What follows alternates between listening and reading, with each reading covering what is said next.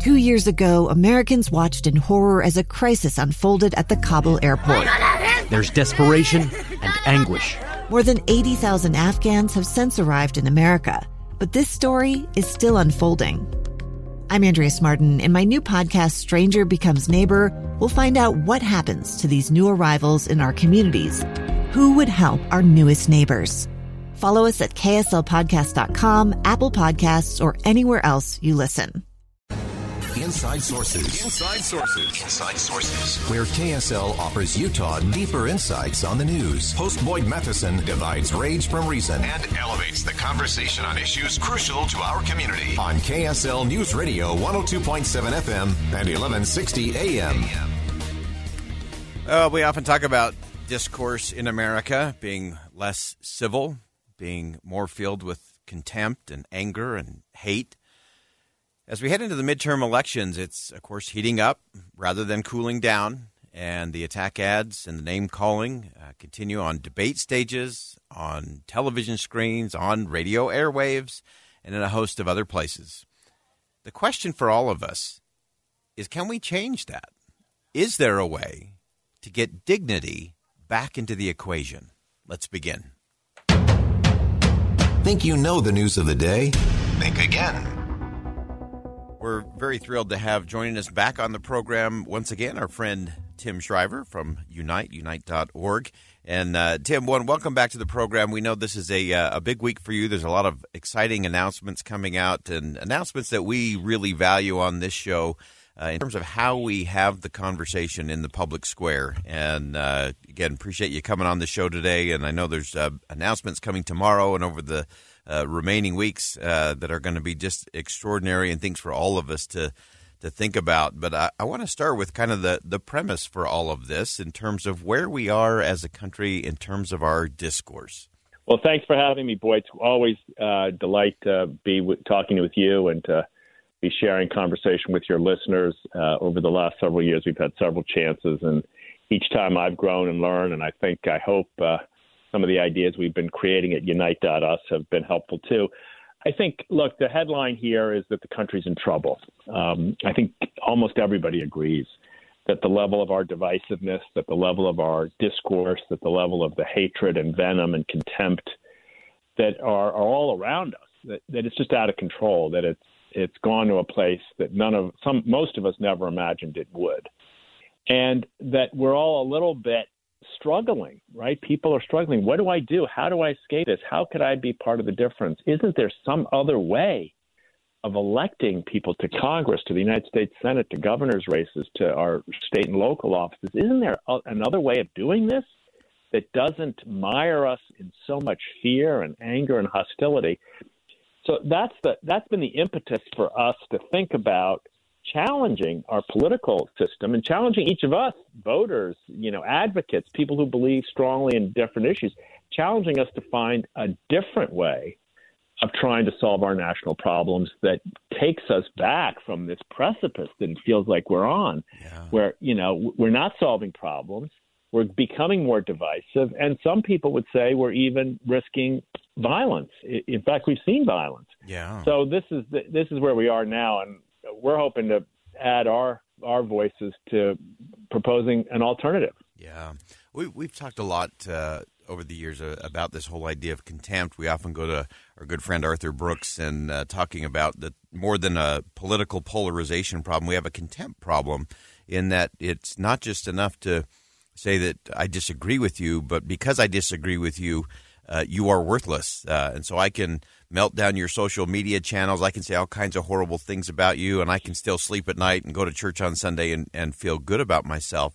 And so really it seems to be that the thing that we have to go after and the thing that your organization is about is how do we get past the contempt issue, and then what does that look like? This will sound like a condemnation, but it's a little bit of a failure of our imagination. When we disagree, our imagination has led us to believe that the way to disagree is to demean and humiliate the other person.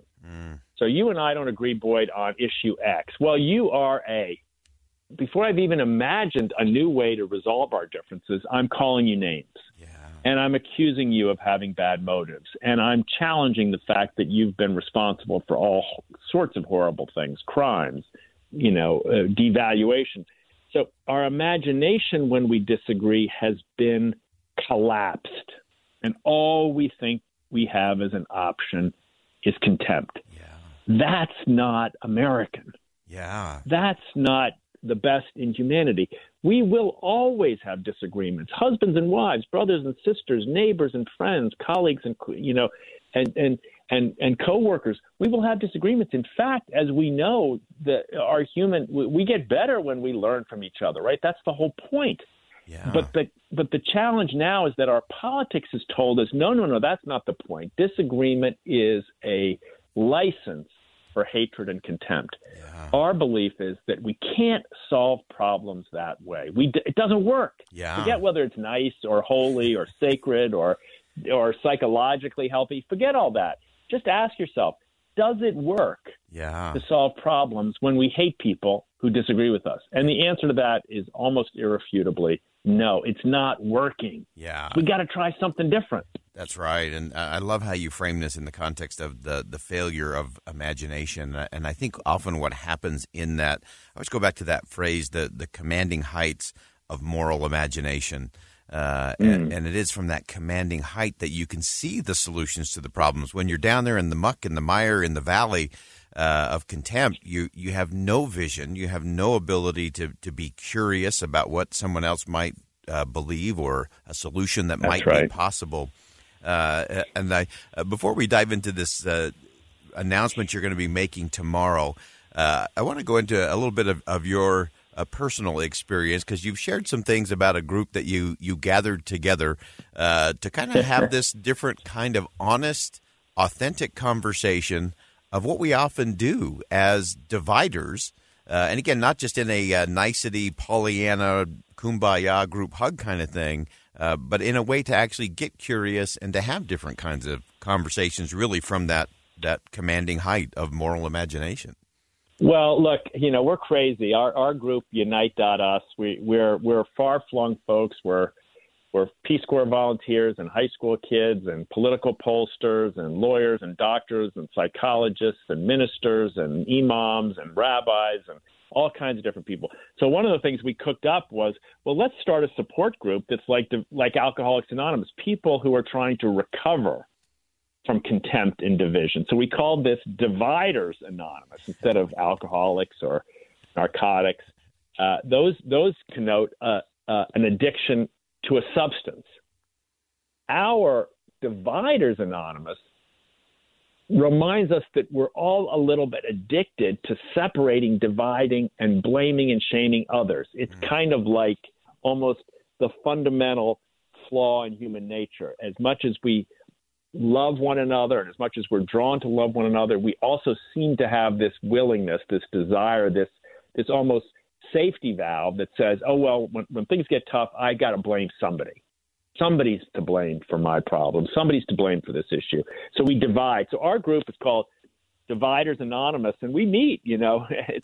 We're not a big group. We're just a couple of dozen people right now, but we're trying to experiment with what it would feel like to spend a certain amount of our spiritual or moral or psychological energy supporting one another out of this addiction, out of this dispositional flaw, if you will, to divide. And that's what we're going to be announcing, later on today and tomorrow, the announcement of a variation of this group, which is actually an attempt to bring the same principle to our politics. Now, people are thinking, bring, unity or dignity to politics. How do you do that? That's the announcement we're going to make.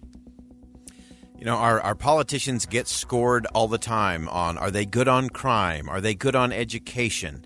How do they stack up as a liberal? How do they stack up as a conservative, as a Republican, or as a Democrat? They're scored in so many ways. When we come back, we're going to stay with the conversation with Tim Shriver, and we're going to talk about scoring our elected officials on dignity.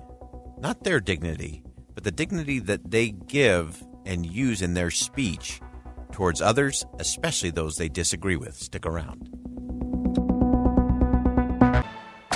Inside Sources. Inside Sources with Boyd Matheson. If you're just joining us, we're really thrilled to have joining us on the program today Tim Shriver, Unite.us, and an important announcement coming out and something that we're going to follow very closely on this program in the coming weeks and months, because to me this is how we get to the crucial conversation.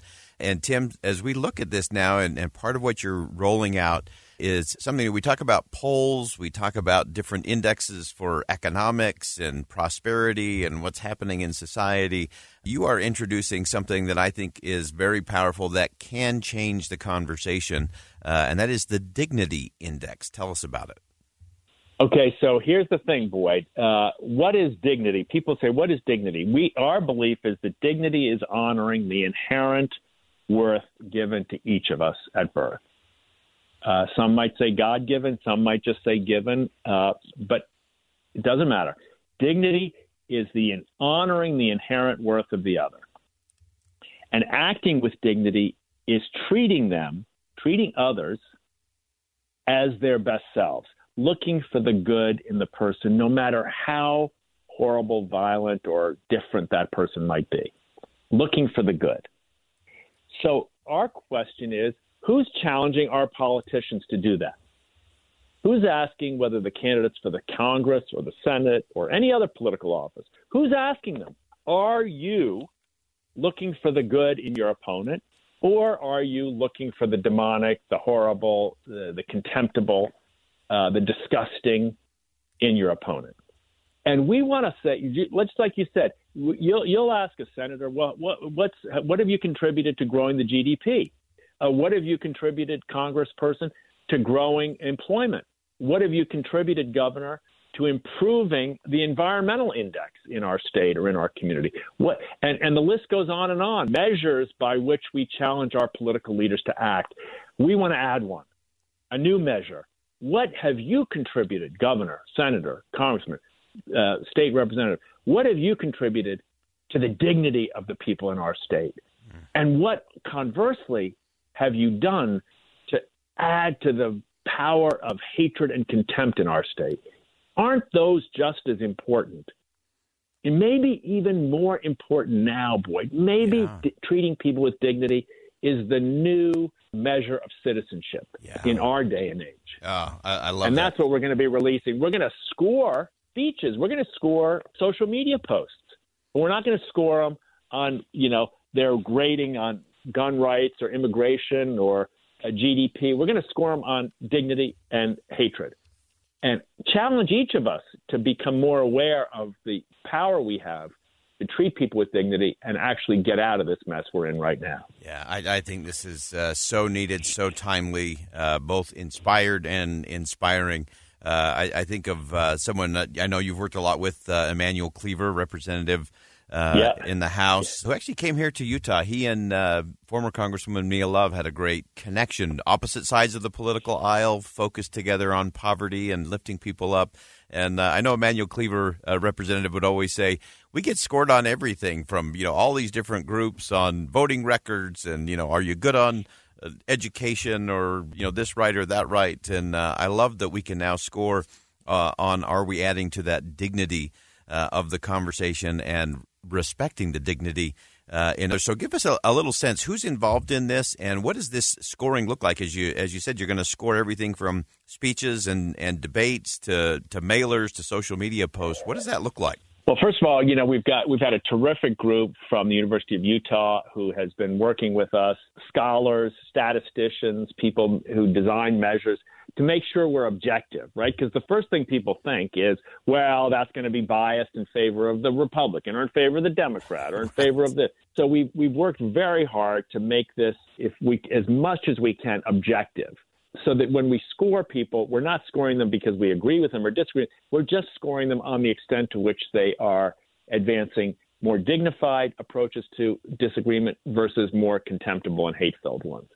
Secondly, we've been developing this for better part of 2 years. My colleague Tom Rochert, who's a former White House speechwriter and a brilliant writer in his own right, Tammy Pfeiffer, right there from the state of Utah, who is served former Governor Herbert in his education operation and is well known throughout the state. She's been coordinating this with lots and lots of leaders throughout the state. We've got a terrific advisory board of people from both Utah and around the country. This is a pilot and we're testing this in Utah. No other state right now.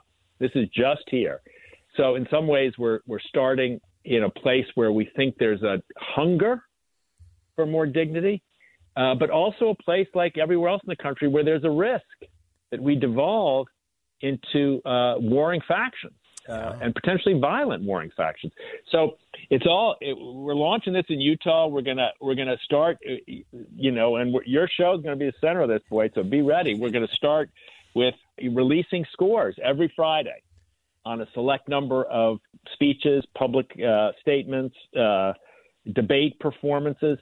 How about grading a debate not based on who won and who lost, but who treated the other person with dignity and who treated the other person with contempt? But we're going to do that starting this Friday. Yeah, and we're going to do it on this new scale. So be careful, Boyd. We might be grading you. I hope you do. We invite that every single day on this show. And Tim, to your point, we are going to feature this. We're doing a lot of coverage, obviously, going down the home stretch of this very interesting midterm election.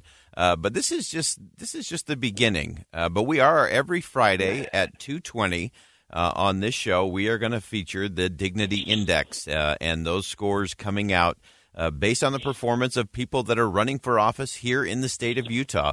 And it's going to be fascinating to watch and to listen.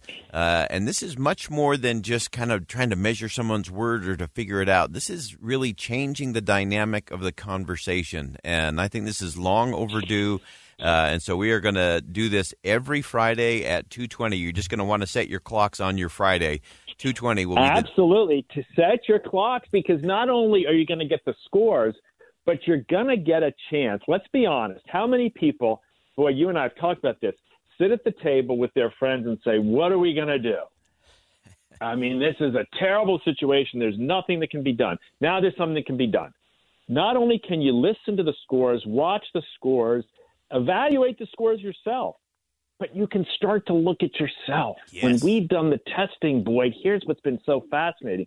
We've had dozens and dozens of students use this index and improve it as we've gone through the groundwork. But what they say to us at the end is, this is going to be interesting in politics, but I have already seen how it's changed me. Now, this is the big opening here. Yeah. Not just to decide whether, this senator or that congressperson, whether they've done a good job, but also to have the index in a way be a mirror unto ourselves so that we can try to do better individually. Because when we, the constituents, the citizens of this country, when we do better, we ask for better. And when we ask for better, we can get it. Yeah.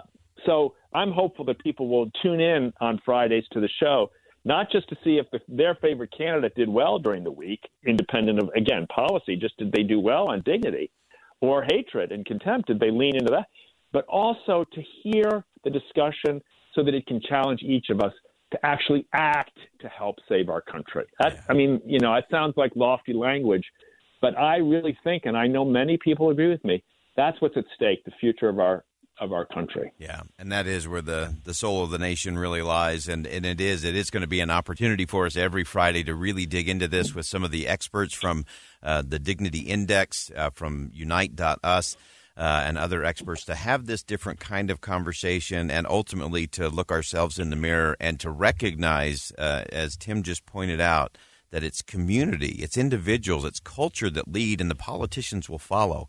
And if we start applying this Dignity Index to our interaction, not just on political matters, but on what's happening in the neighborhood, what's happening around your own kitchen table with your own family and friends, we can change the course of the conversation, which will change the course of the country.